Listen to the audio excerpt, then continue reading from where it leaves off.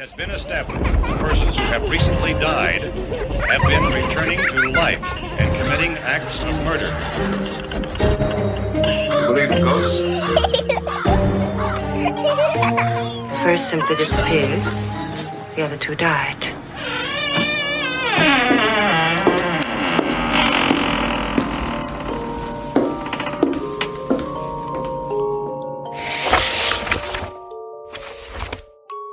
Hello, my pretties. It's your host, Ashley Lana, your certified nightmare prescriber and your fueler of terror. There's this social media thing happening right now where the Fear Cult is creating new titles for me, and I am absolutely living for it. I love it. And the popular one is the Mistress of Murder, which I actually really like because it reminds me of Elvira, who is a legend of darkness and horror movies, so I'll take that and run with it. A new one that got added to the docket was the Ear for Fear, which has an interesting ring to it. It's something I've never heard before, and I love things that rhyme, okay? I'm easy to please. The Ear for Fear. So with that being said, welcome to Lullaby.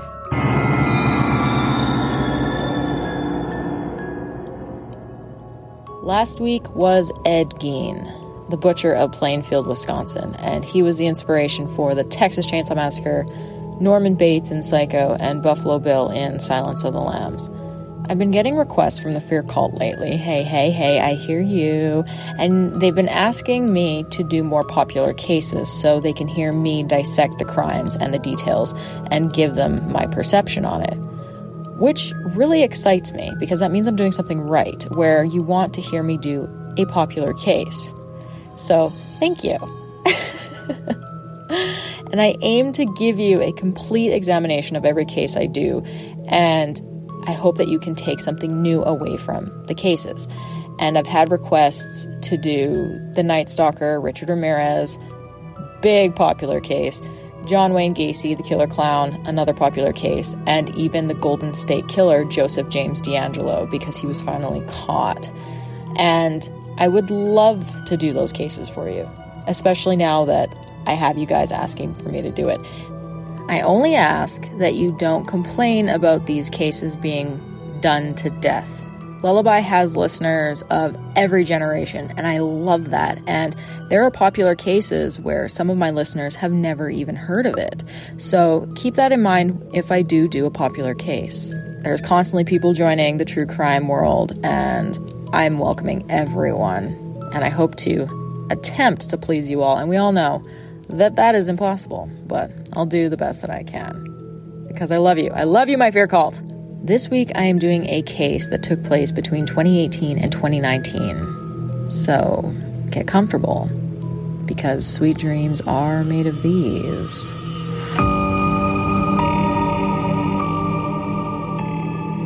The following story contains subject matter involving graphic descriptions of mental health, pornography, and murder. Please take into consideration that some topics may be disturbing for some listeners. Listener discretion is advised. He watched her body gracefully dance across his computer screen. This girl he had only met less than a month ago had become the love of his life. The young couple would chat daily using multiple platforms such as webcam and text messages. He would wake up early just to see her face and go to bed in the late hours of the night just to see her again. The way she spoke with her exotic accent, her sweet voice dripping the words of affirmation he desperately wanted to hear. The way she made him feel was that he was the most important person in the world. He would send her gifts for her to wear during their webcam conversations, and she happily obliged. The black-haired Bulgarian beauty was the only thing important in his life, and no one was going to take her away from him. This is the true story of Grant Amato, the porn-obsessed mass murderer.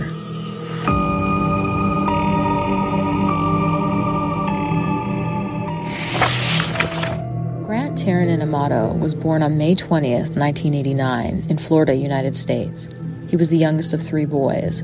His older brothers were named Cody and Jason, and their parents were Chad and Margaret Amato. The father of the family, Chad Amato, was a friendly man who worked as a pharmacist, and he also fixed computers, which brought in a comfortable life for his family.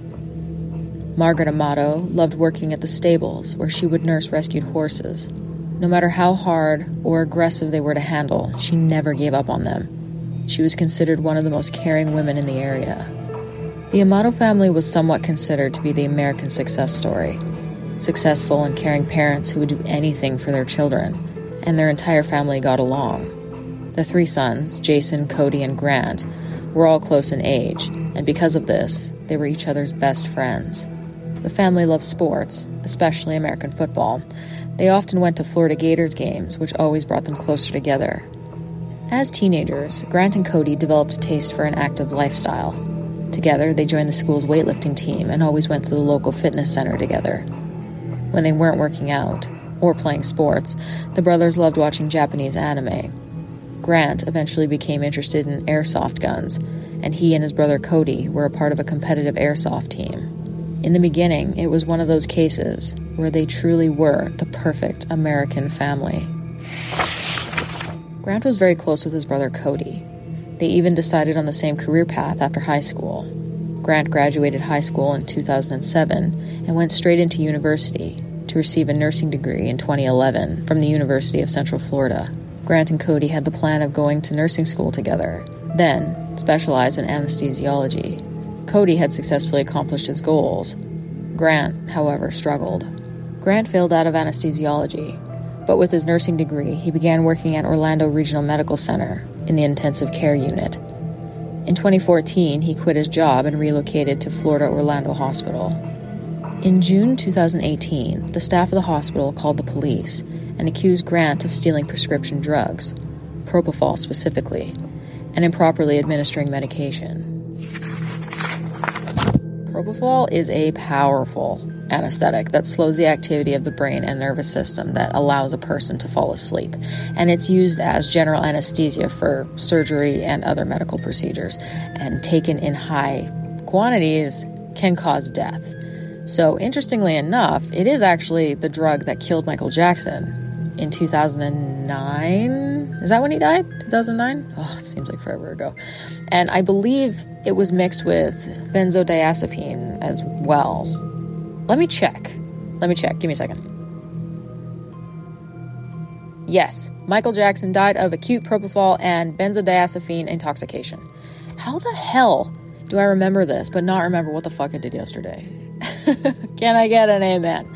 So far, we have Grant Amato, who had a great, healthy childhood. He was very close with his parents and his brothers. And then he graduates high school, him and his brother Cody, and they have plans for this successful lifestyle like their parents had. The two were practically inseparable. They wanted the same job. They wanted matching BMWs, and they even wanted to buy their parents' house after their parents decided to move to their retirement home in Tennessee. These two were very close. I can't express how close this family was, and that's very important with this case. It sadly makes it even more heartbreaking. So when Cody successfully graduated nursing school and he specialized in anesthesiology, Grant, he struggled and he ended up only getting his nursing degree. And this appeared to have a downward spiral effect on him. So when he got accused of stealing propofol, it was because he was suicidal. Now, Grant argued that he stole the drugs to give to patients who he was certain were not adequately being relaxed by the doctors at the hospital. Well, he got arrested for grand theft of the third degree, and then his brother Cody posted bail of $3,000. And then he paid for the lawyer to get Grant out of jail. So at this point, Grant is 29 years old, and he is unemployed, and he is now living back with his parents, and he develops loneliness, depression, and worthlessness. Let's continue. Out of work and living at his parents' house, Grant spent most of his days living on the family computer. He began live streaming on Twitch while he played video games such as Fortnite. This was to earn some extra cash. His goal was to become a famous streamer. When Grant wasn't busy gaming or streaming, he was watching porn. While on a pornography site, he discovered the wide world of webcam modeling. On the website, he met a beautiful exotic Bulgarian brunette by the name of Sylvia, who he called Sylvie. Okay, so you had one of his credit cards. Yeah. And what were you buying with it? Well, what I was doing is, over the past 4 months or something like that, I've been talking to this woman online. Who's she? She's, as embarrassing as it is, she's a cam model. A what? A cam model. Do All right. either of you guys know that? Nope. A cam model is like it's like a virtual girlfriend, I guess you could say. Okay. Like that type of situation. Mm-hmm. So a lot of the money went to her. Okay. Where's she at? She lives in Bulgaria. Where? Bulgaria? Where's that? Over in Europe. It's like Okay. outside of Germany. Okay. Something like that. You ever been there? No. Okay. It wasn't that serious. Okay. So what would you give her money for? Just for like time online with her. Okay. Yeah. So it was just like that type of thing. Grant spent hours paying to watch her chat, dance, and take her clothes off and perform sexual acts. Eventually, Sylvia became Grant's obsession. He wanted to progress the relationship. He soon started buying her clothes, sex toys, paying for private photographs, and he truly felt as though she was his girlfriend. When Sylvie asked where he got all the money from, he told her that he was a successful gamer in hopes of impressing her. Over the course of 4 months, Grant had spent $200,000 on Sylvie. $200,000 secretly stolen from his parents' credit cards. And what did she charge? Yeah. By the minute, by the hour? Minutes. Okay. Yeah. And how much is it per minute? Oh god, I think it was like 90 tokens a minute, and it's like the conversion rate for all of that is $600 for like 5,000 or something tokens or something like that. So, and then it was 4 hours a night. So I mean that's basically just where all like the costs went to, was you pay real money for the tokens, then you use the company's digital currency for that. So you do that, and when did you meet her? I met her beginning of July. Yeah, at the very beginning of July. Grant stole credit cards from his father and brother that quickly got maxed out. When the family discovered the transactions, Grant explained that the money was considered an investment and was used to promote himself on Twitch. Both Grant's father and his brother expected that he was lying, and soon discovered who Sylvia was. However, Grant felt no need to stop anytime soon, because he knew that his family would never press charges. Grant took his family's generosity for granted. He knew that his parents would do anything to protect him in the tough phase of his life. His brother Cody gave Grant $10,000 so he could go on a 10-day trip to Japan with him. Cody's plan was to go to an anime convention in hopes of boosting his brother's mood and helping him get over Sylvia. In return, Grant agreed to go to therapy in a mental health cornerstone rehabilitation center in Fort Lauderdale. It was a 2-month program for internet and sex addiction. After only 2 weeks, Grant refused to continue. So I guess to like bring it all back with why I was brought to Cornerstone, it was a mix of all of those things. It's like he felt like, he felt like You need to be grounded. Yeah. And so then I was there, I spoke to like the therapist and psychiatrist and all that stuff. I didn't need any medications for anything.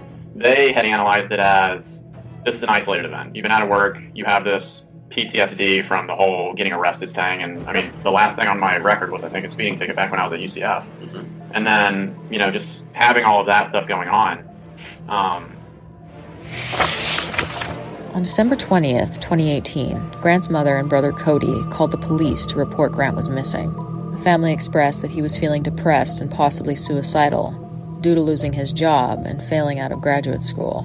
The family reported that Grant had left home without any explanation and then sent a text message to his mother saying, quote, "Tired of dealing with everything and going to handle it my own way." Grant's mother warned the police that he had access to multiple guns. The report says, quote, "Both Mrs. Amato and Cody say that this is out of character for Grant, and they are also 100% convinced that he will try to harm himself." It was discovered that Grant ran to his aunt's house, Donna Amato. She allowed him to stay the night so he could calm down. Donna immediately realized something was wrong with her nephew when she noticed the quick change in her bank account. Donna thought that her bank account had been hacked, and she soon discovered that it was Grant, her nephew, who had been stealing money from her accounts. When Donna told Grant's parents about what their son had done, his parents pleaded for her to not press charges, and his brother Cody paid Donna the money Grant had stolen. Donna had told interviews that over the course of 27 years, she had never heard her brother-in-law, Chad Amato, Grant's father, cry. The only time she ever heard him cry was when he called her and grieved over the stress that his son was causing him and the family. He He had to remortgage the family home to cover $150,000 of Grant's debt. The Amato family took shifts outside of Donna's house to prevent Grant from escaping and running away again. Grant's father, Chad, had become tired of their freeloading son and his inability to find a job to regain his life. The family had finally begun paying off the debt and paid for the rehabilitation that Grant had been participating in. At this point, Grant's brother Cody paid $8,000 for Grant's attorney, $10,000 for the trip to Japan, and $15,000 for the rehabilitation stay. Grant's father, Chad, let the fraudulent line of $200,000 filed by Grant go through, so it wouldn't be reported. On January 5th, Chad took his son Grant to the California Pizza Kitchen in Waterford Lakes and presented him with a 2-page list of rules that he must abide by if he was living in their house. All communication with Sylvia was forbidden. Grant must present a plan in writing of his personal recovery plan. Find a job. The job must be an all-day job with no overnight shifts. Must show the family the job application before and after it's submitted. No post-midnight internet use. No more all-nighters online. And the family installed new modems that tracked usage and easy monitoring. Terminated phone privileges and his cell was taken away. No more family financial support. The family also gained access to all of Grant's accounts to inform everyone who he had talked to online that he was not who he claimed to be, and that he stole all the money from his family, and to apologize. If Grant broke any of these rules, he was gone. No coming back into the house. Grant agreed to the rules, but was devastated and angered because he truly believed that he had a relationship with Sylvie, the cam girl that he met online, and thought it was not fair. Let's delve into the life of a cam girl and how it is psychologically exhausting, and the relationships it creates online is complicated. So this is from a former cam girl named Miss Dahmer, who at one point was one of the top 10 girls on My Free Cams. And she was raking in $26,000 a month.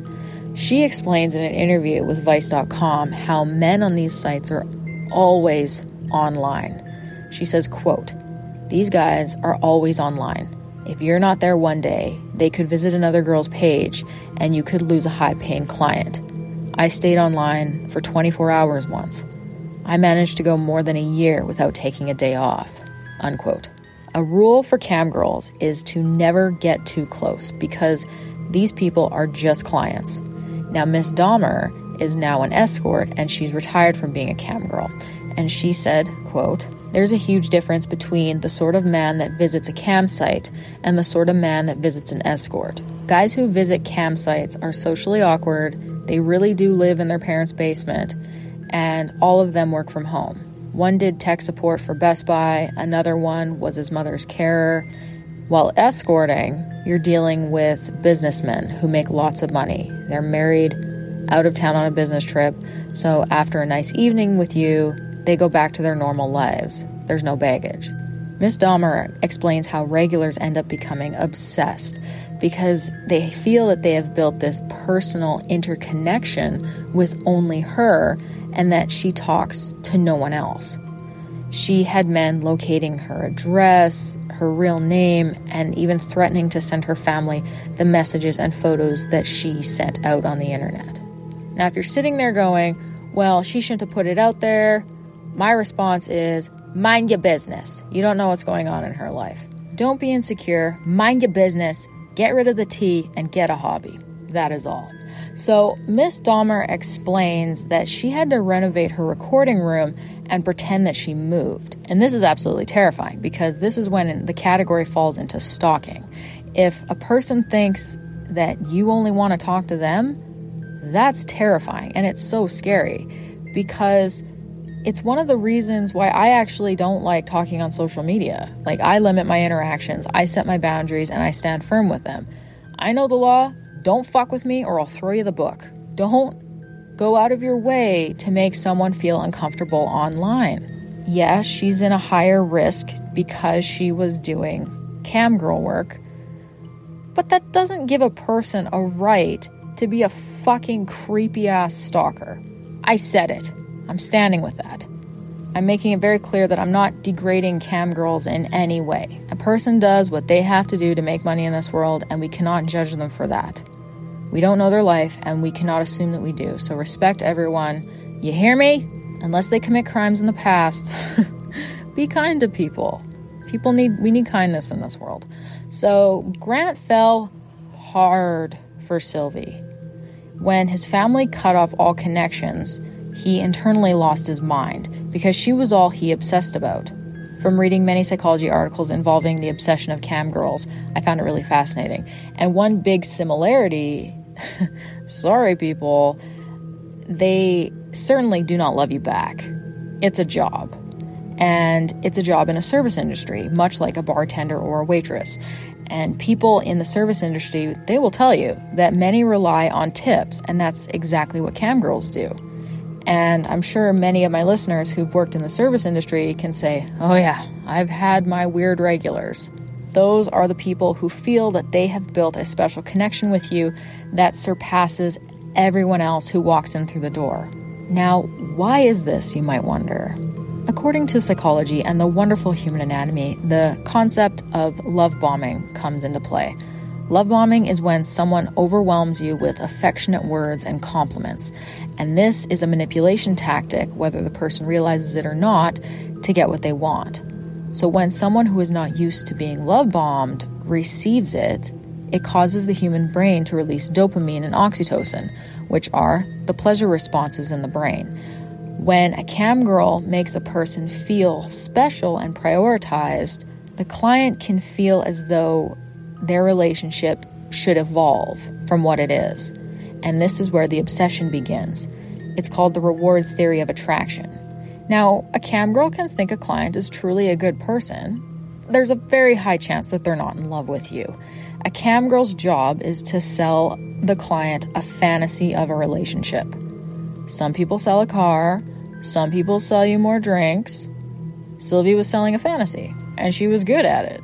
Grant Amato fell fast and hard, and because of these infatuations, when he was told he could not talk to her ever again, he collapses. Let's continue.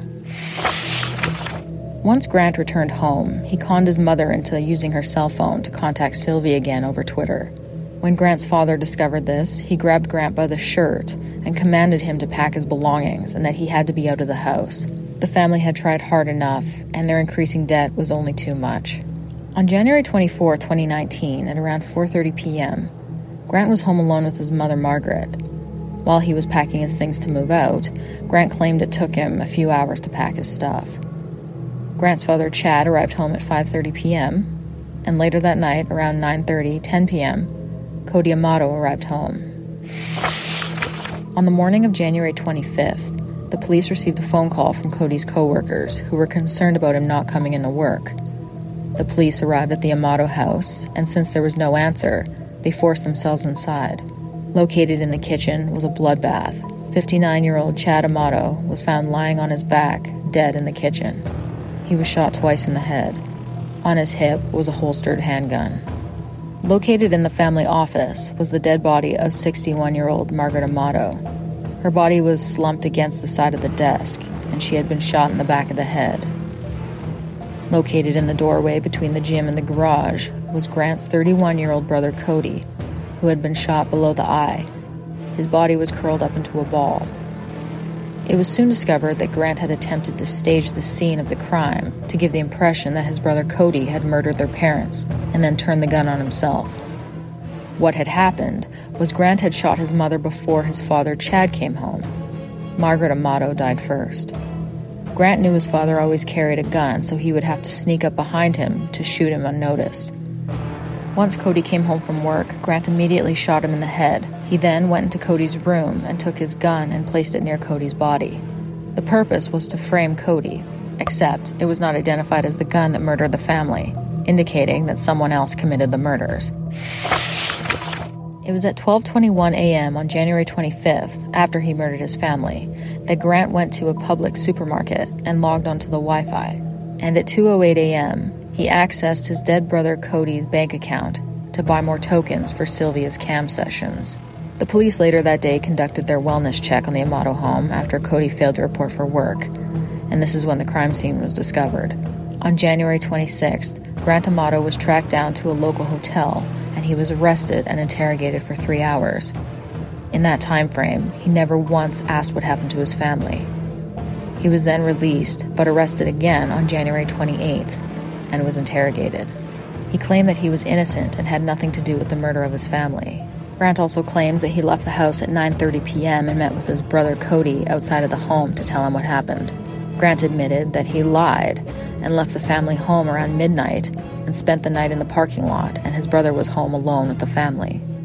I had my argument, and then I'm packing my stuff. I'm, taking it out to the car. It took me like a couple hours to get as much as I could, just kind of out into there. And then, it's like mom's kind of just staying out of it to a certain degree because she knows like how dad can be. And then, and that's just pretty much where I was just kind of like waiting. After I met with Cody, then that's where, I was again just kind of staying around that area. And then I just went to the Publix. And then to my knowledge, that was the last interaction that I had with the 3 members of my family was that.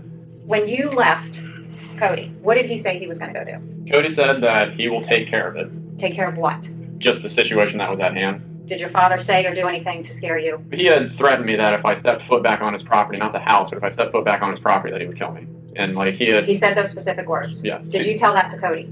That your father told you that? No, I didn't. So you're afraid of him? Oh, yeah. You are actually afraid that he could kill you? Yeah. A crime scene analyst discovered a handwritten note that appeared to have been written from Cody Amato's perspective.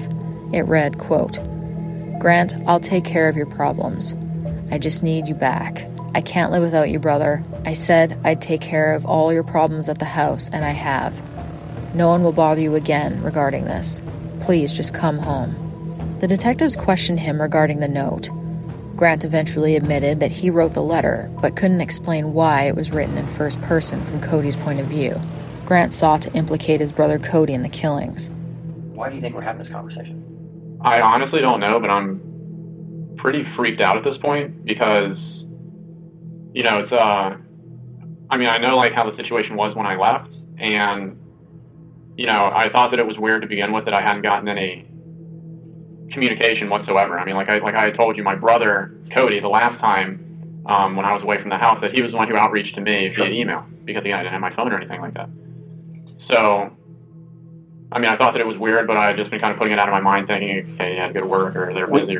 There's something you want to tell us. I can see it in your eyes. I can see it in your body language, and just the way you act. Now's the time. Now's the time. If there's something you want to get off your chest and give us an explanation of what's bothering you, now is the exact time to do it. And I'm giving that opportunity right now to tell me something you want to get off your chest. It's there. I can see it in your face. I can see it in your eyes. You kept out about that night. You're upset about it. You've been that since we've talked to you. I can see there's something been bothering you. I'm just worried about what is all transpiring from this. I think at this point right now, to be honest with you, Grant, you know what it is. It's in your eyes. Your eyes is the view to your soul, and it's in your eyes. I genuinely don't have anything else that I can say about the night or the period of time afterwards. I honestly don't have anything else that I can really say. You think something bad has happened at your house, and to date, so long, you haven't asked us about anybody. You're a smart guy. You know something's happened at your home. You have law enforcement here. You haven't heard or gotten any emails. I'm just scared as to what the answer is. I genuinely don't have anything else that I can say about what transpired during the nighttime. So when you left your house, everybody was fine? Yeah. And when you left Cody? Everything was fine. Nobody else went into that house. Who left your family like this? If you were the one that's been depressed, you were the one that owes money, you were the one that got into a confrontation with your father, who did this to your family?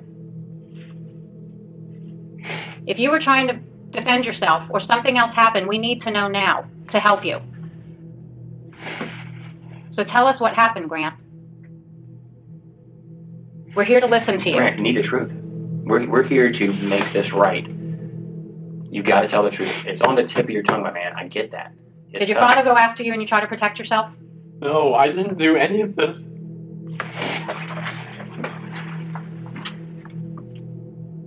There's something that's going to come up that is going to make this all come real. I'd rather it come from you than have to do it that way. The evidence tells us what happened. You have to fill in the blanks. They can't tell me what happened. Fact, I know. She never held a gun. She didn't have a gun that night. Fact, he never fired a gun.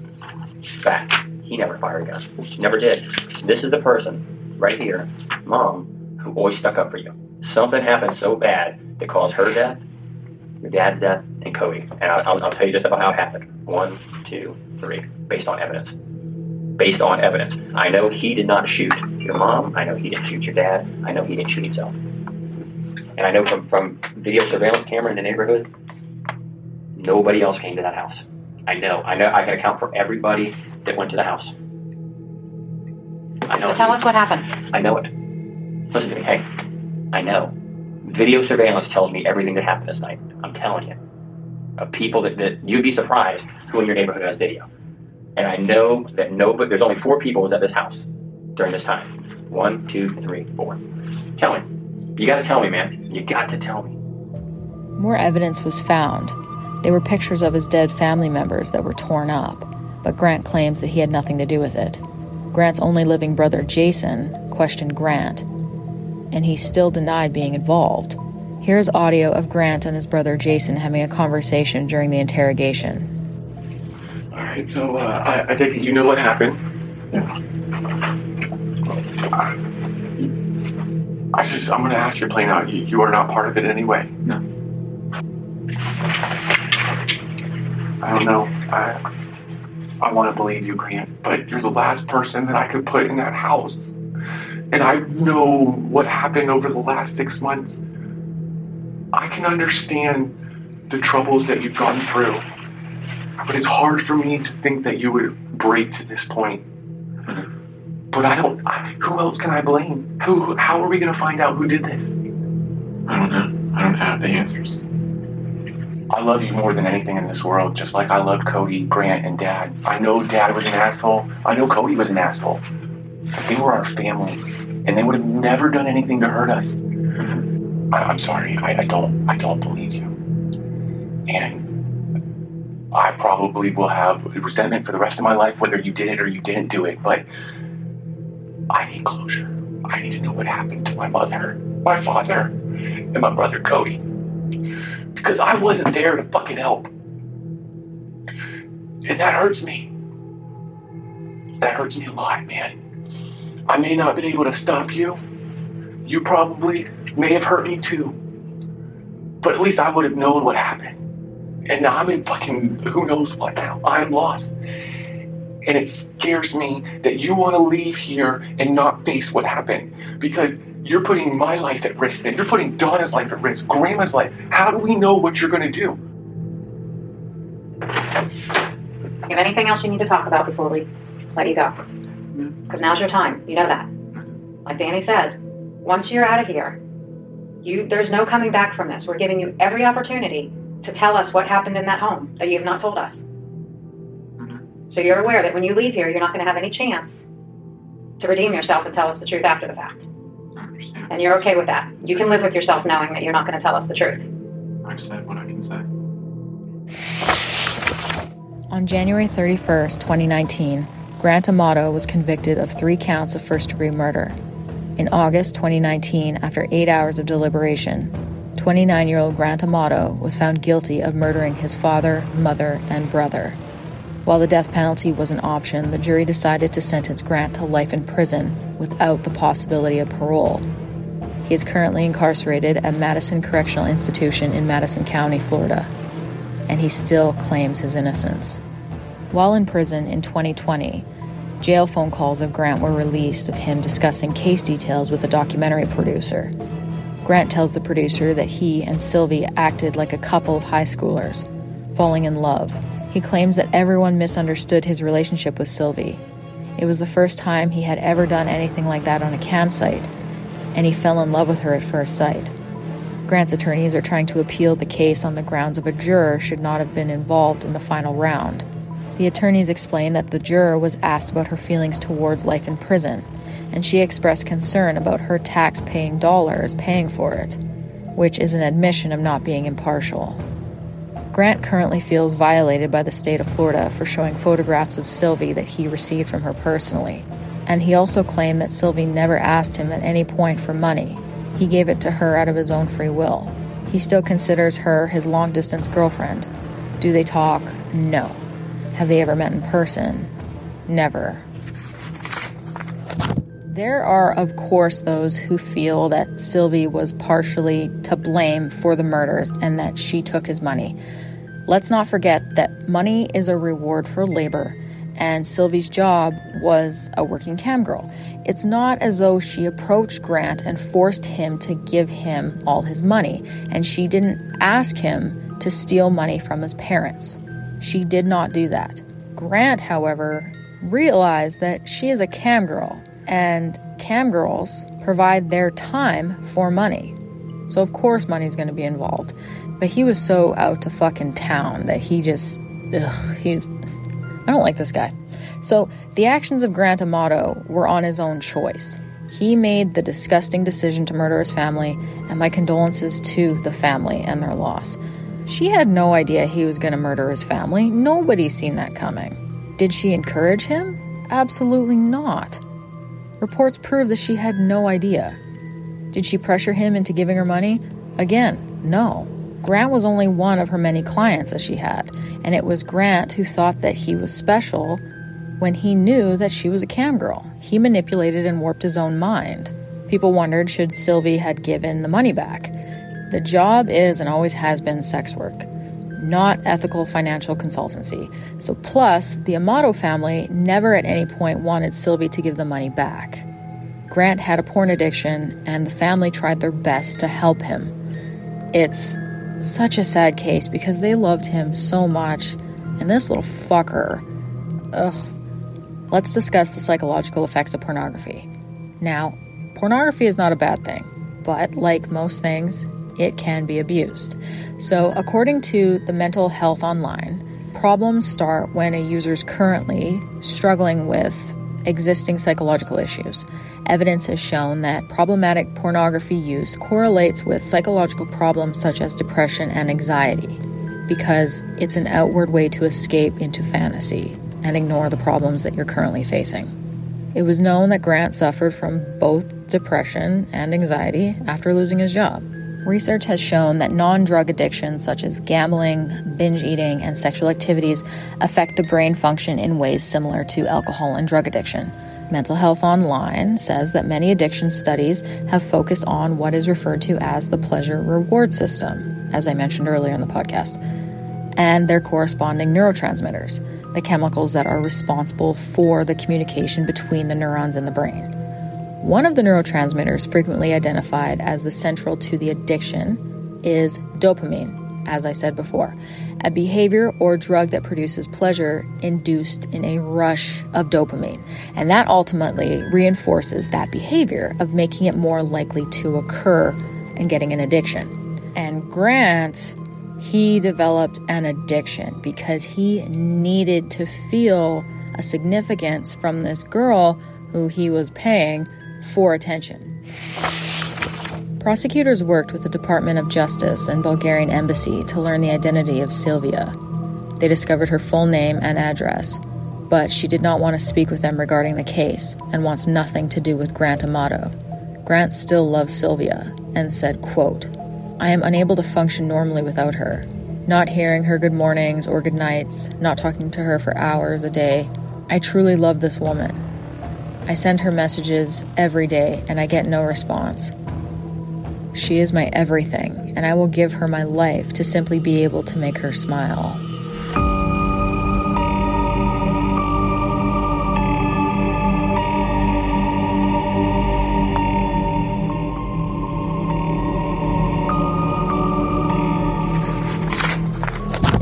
That is the true story of Grant Amato and his pornography obsession.